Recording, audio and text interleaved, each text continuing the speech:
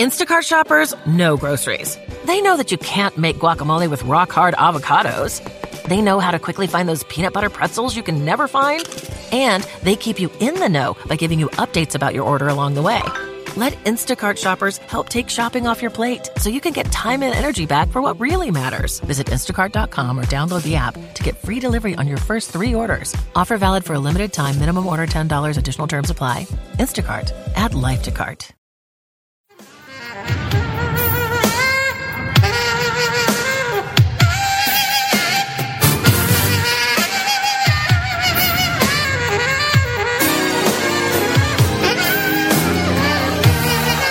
Welcome to Freedom Through Faith. Prepare to be blessed as pastor and teacher Robert Thibodeau leads us into the anointed study of the Word of God, teaching and empowering you how to impact your world with the gospel of Jesus Christ, teaching you how to receive the blessings and provisions of God and how to walk through this life with freedom through faith. And now, here's Pastor Robert Thibodeau. We now rejoin today's message, already in progress.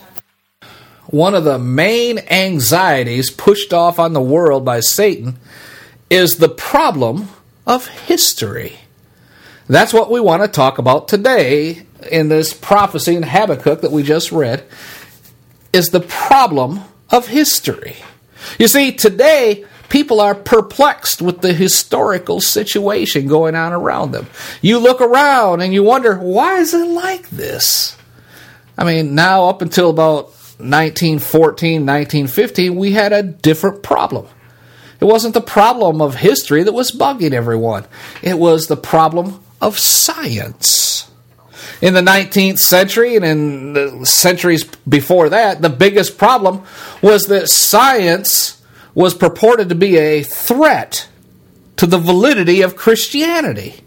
You had, during those centuries, critics who said that the Bible was scientifically wrong. Wrong and in great error, is just messed up, lies and wrong, etc., etc., etc. And they would point to things like the Bible statement that the sun stood still and various things like that and say it's impossible. The Bible is scientifically impossible. And so Christianity was always arguing, wrangling with science. And if you ever see a book on Christianity and science, the great books, the great traditional books, were all books written at the very beginning of this century and the latter part of the last century. And I'm not, when I say this century, I'm dating myself here. I'm not talking about from 2000 on. I'm talking about the 1900s, okay? So when I say this century, I'm thinking, to me, I'm old enough where I'm still living in the last century. Glory to God. But what I'm referring to, early 1900s to the late 1800s. Amen. Don't go writing me a letter and saying this century began in 2000. We're in the 22nd century now, or whatever you want to say. I don't care. Don't write me about that, okay? I'm clearing this up. In my mind, when I say this century, I'm still thinking the 1900s. Sorry if that offends you. That's just me. Glory to God. Amen. Anyway, where was I at? The problem is history. Amen. Oh, glory to God. Today's problem is history. And it goes like this. How can a God like the one you claim to believe on in the Bible can let the world get in the mess it's in right now? Or, for that matter, how can the God that you claim is the God of the Bible let the church get in the mess that the church is in right now? Or, how can a good, loving God allow all these bad things to take place in the world? And so we have the problem of history. And if you look around the world is messed up. Famine, war, suffering, sorrow, disease, death. These are all constant problems all around the world. And I'm telling you, if you look at the church, it's in a sad shape as well. You're going to find the church, for the most part, is a mess. There's apostasy, liberalism, a denial of the authenticity of Scripture, a denial of verbal inspiration, a denial of the deity of Jesus, a substitution of every inane type of philosophy imaginable. I mean, there's no question about the fact that this world is messed up. There's no question about the fact that the church is especially messed up. The church is a mess. And so the issue today is, if God is really God, why is this world so messed up? Why is God allowing it, and why are we having to put up with it? That's the issue today. And it's the great problem that's thrown up in the face of Christianity everywhere today, the problem of history. And that's what we want to deal with today, because in this century, and again, I'm talking about the century in which we're living, as primarily right now, in this decade, many Christians find their faith being shaken. Many find them sort of rattling at their roots because of the course of events in the world today. And other people who are not Christians, who are not saved, and who have no faith, they find it very, very difficult to accept that the God of your Bible, the God of our Bible, is really true and in charge of everything in view of the history that's going on in the world today. Devastating world problems that are on the front pages of the newspapers and on the evening news every night, they find it very difficult to reconcile with a loving, caring God as He is presented in the Bible. And really, there's no excuse for this on the part of a Christian. And there's absolutely no excuse for rejection on the part of a non-Christian, because the plain teaching of the Bible sets it all straight. Amen. You know, Dr. David Reagan said, if you're trying to, let's see if I can remember what he said, if you're trying to make sense of the Bible, just seek what makes sense and don't seek any other sense, or else you're left with nonsense, or something along those lines. Glory to God. But the Bible is the beginning and the end all of all faith. You cannot have faith in something outside of the Bible. Your faith has to remain 100% in the Word of God. Even when all hell breaks loose around you, you need to keep your faith in what the Word of God says, even if it costs you your life.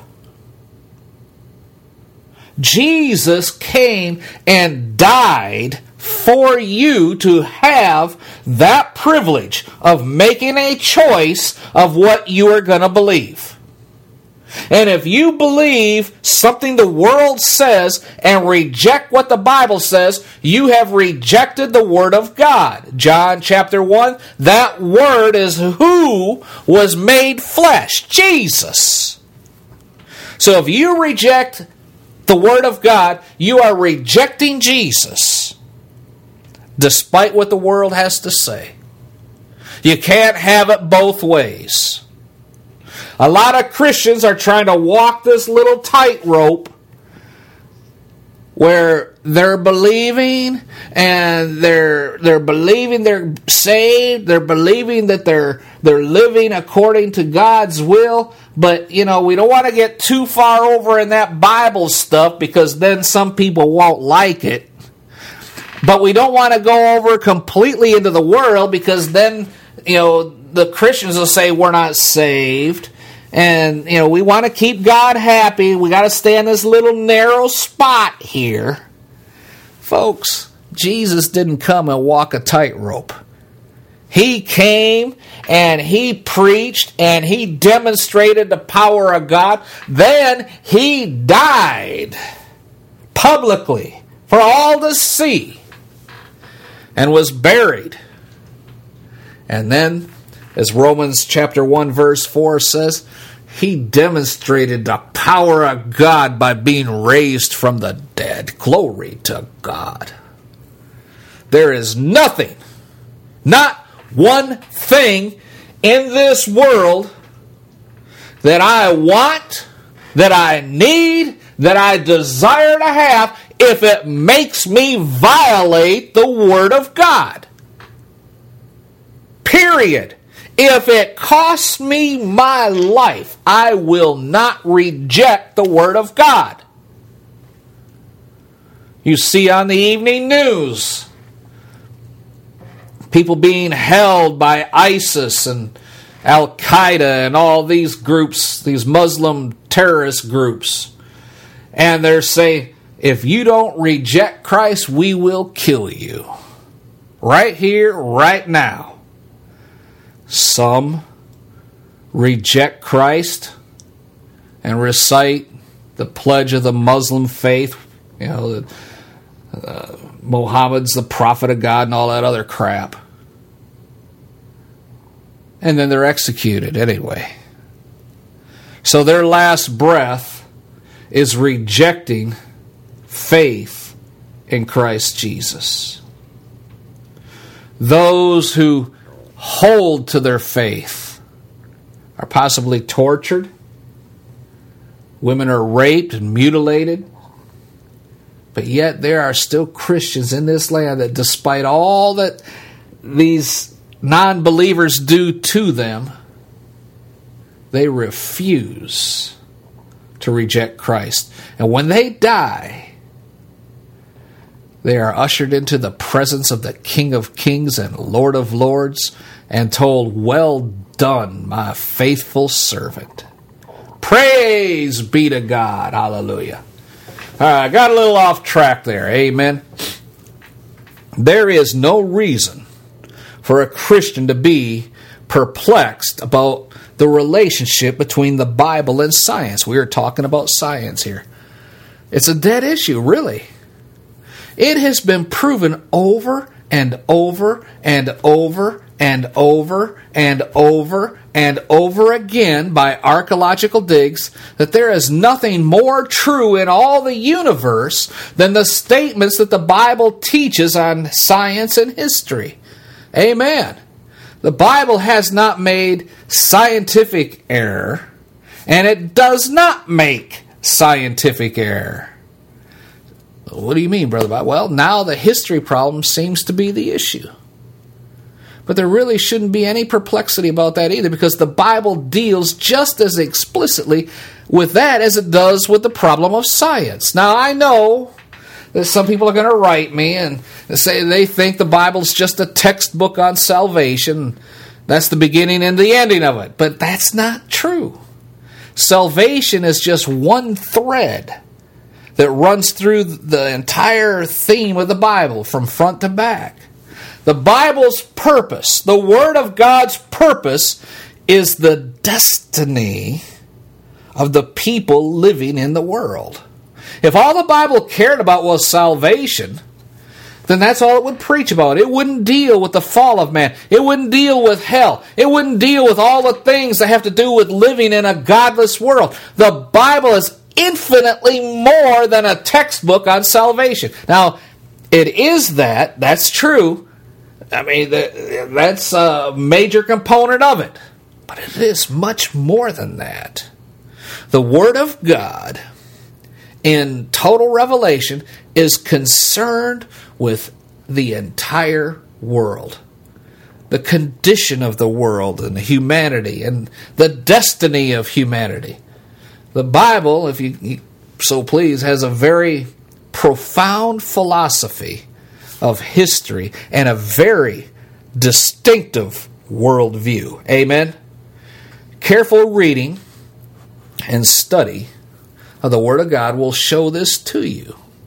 If you just peruse your favorite psalm or reread over and over and over again the Sermon on the Mount, or flip around and find your favorite gospel and read it every day, you might not get it. But if you carefully conduct a study of the Word of God, you will find that everything that occurs in history has a place in God's divine plan. The Word of God then is concerned with the whole spectrum of the world and its destiny and the people's destiny that live in it. Amen? Okay, I said all this to get to this point. Glory to God. Habakkuk is an illustration of this problem because the prophet treats the problem of history in his book, and he treats it in a fascinating way. Now remember, we're talking about revival in America. Okay, and you're going to see America in this prophecy. You're going to see the condition of America. You're going to see the condition of the church in America. And this is just serving today as the introductory lesson, glory to God, to all of this. Habakkuk does not treat it from an academic standpoint. He doesn't treat this from a theoretic standpoint. He doesn't treat it from a philosophical standpoint. He treats it from the personal perplexity in his own life.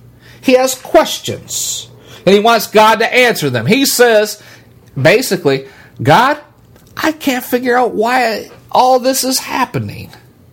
If you are who you say you are, why is it like this? How many of us have ever asked that question? Amen? So, like I said, the car breaks down and the washing machine breaks down and you're getting laid off and you're overdrawn to the bank and you cry out, God, why is this happening? See, you're just like Habakkuk, and you have an absolute right to come to the Almighty God and ask for wisdom and understanding of what's going on. But then you have to have the faith, you have to have the confidence that God will reveal it to you. Sometimes He uses things that you don't anticipate. He could send someone to talk to you. He could send a donkey to talk to you. Amen. God used the donkey to talk to the prophet. Glory to God. He could send you to a part of the Bible you don't normally read, like the book of Habakkuk.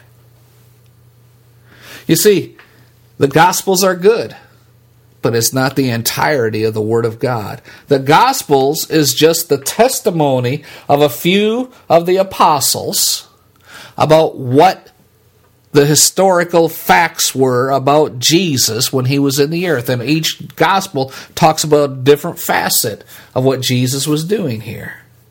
Paul's letters that make up 2/3 of the New Testament are answering questions that some Christians and churches had about living by faith. The book of Revelation was given to John so that the believers could understand when the end times were beginning. The Old Testament is made up so we can see where we came from in our faith and the reason Jesus had to die in our place. So there's different facets of what's going on. So when you're reading and you're praying to God, why are these things happening? He may lead you to read the book of Genesis. He may lead you to read the book of Jonah. He may lead you to read the book of Habakkuk. Or any other gospel, glory to God. Or any other chapter or book in the Bible.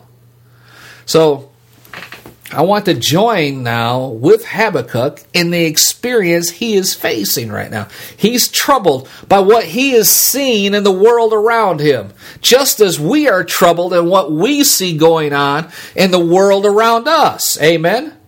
Well, what was the situation in Habakkuk's day? Well, the situation in his day was that Israel, his nation, was backslidden. That's nothing new for Israel, just as it's nothing new for the United States. Israel had turned from serving God. Israel had forgotten God. Israel was completely given over to idolatry.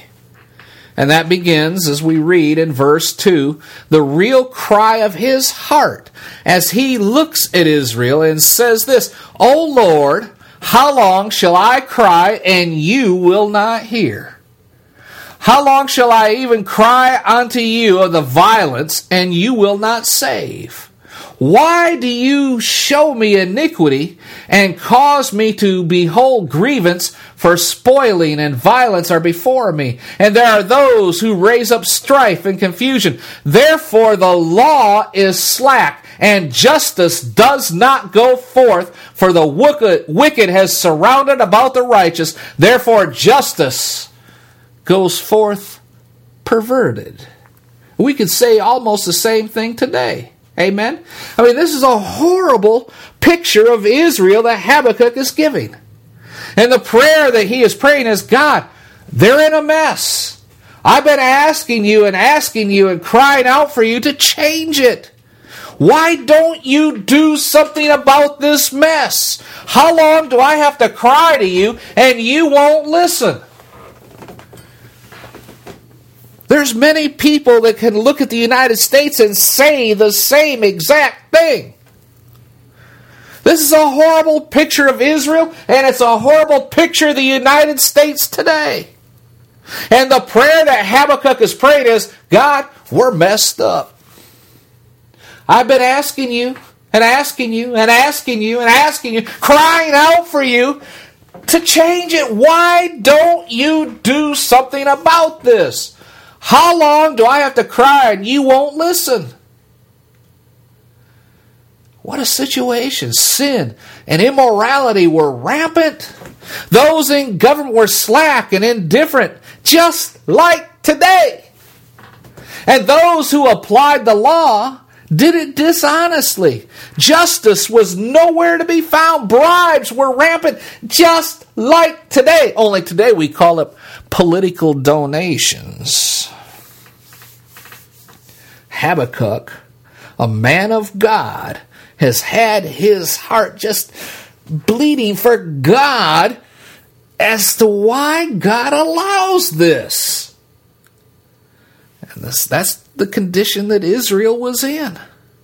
Lawlessness, sin, immorality, and such as that. Just like we are living in today. As we look around the world, we see the same characteristics exactly as in Habakkuk's day. In verse 2, he says, there is violence. Well, that's a watchword for today. Every single day you hear about violence on the news.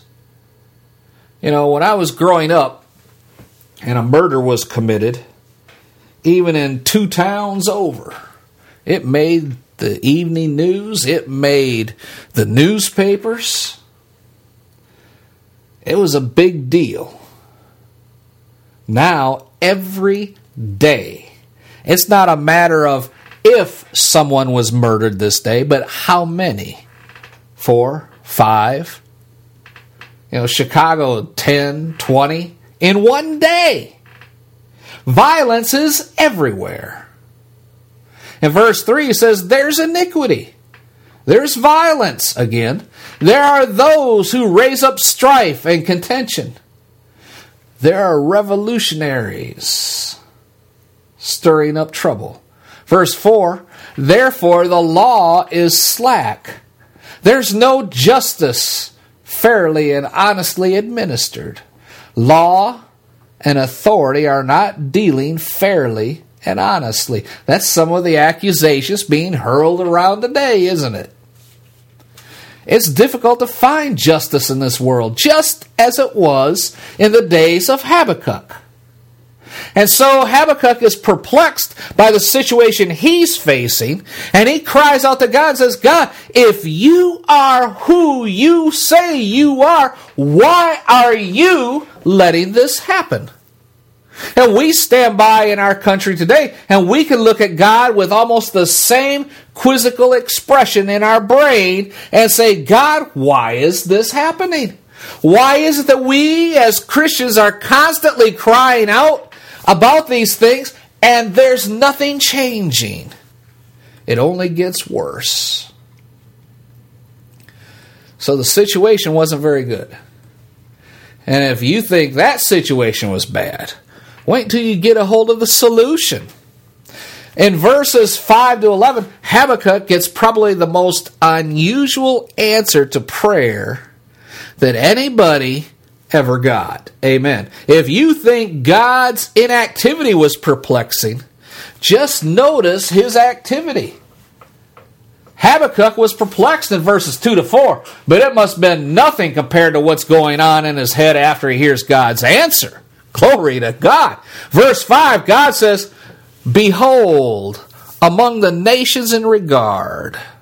God doesn't say, I'm going to use your prayer and everything's going to be sunshine and roses. No, he says, and wonder marvelously, for I will work a work in your days. First of all, I'm going to work a work which you will not believe, even though it's told to you. And here's the answer to Habakkuk's prayer. Verse 6, for lo, I'm raising up the Chaldeans, that bitter and nasty and hasty nation, which will march through the breadth of the land to possess the dwelling places that are not there. They are terrible. They are dreadful. Their judgment, their dignity shall proceed from themselves. Then he describes their horses and the swiftness which they're going to conquer. Their horsemen are going to cover the land. They're going to come swiftly like an eagle. In verse 9, they're coming to do violence. They've set their faces forward. That means they're not going to be distracted. They've got a goal and an objective in mind, and they're going to go at it and not stop till they get there. It says they shall gather the captives as the sand. They're going to pick up the whole nation of Israel. They'll scoff and laugh at the kings and princes. They'll deride every stronghold. They're going to heap dust and take it. And then in verse 11, they're going to glory and think they did it because of the power of their own God. You have just heard a message of encouragement from anointed pastor and teacher Robert Thibodeau with Freedom Through Faith Ministries in Baltimore, Maryland. For more information on the Freedom Through Faith Ministries or to invite Pastor Thibodeau to your church, please visit our website, www.ftfm.org. That's FTFM for Freedom Through Faith Ministries. Again, that's FTFM.org. Until next time, when we gather together around the Word of God, be blessed. And remember, we serve an awesome God. Hey guys, it is Ryan. I'm not sure if you know this about me, but I'm a bit of a fun fanatic when I can. I like to work, but I like fun too. It's a thing. And now the truth is out there. I can tell you about my favorite place to have fun. Chumba Casino. They have hundreds of social casino style games to choose from with new games released each week. You can play for free anytime, anywhere. And each day brings a new chance to collect daily bonuses. So join me in the fun. Sign up now at ChumbaCasino.com. No purchase necessary. VGW Group. Void where prohibited by law. See terms and conditions. 18+.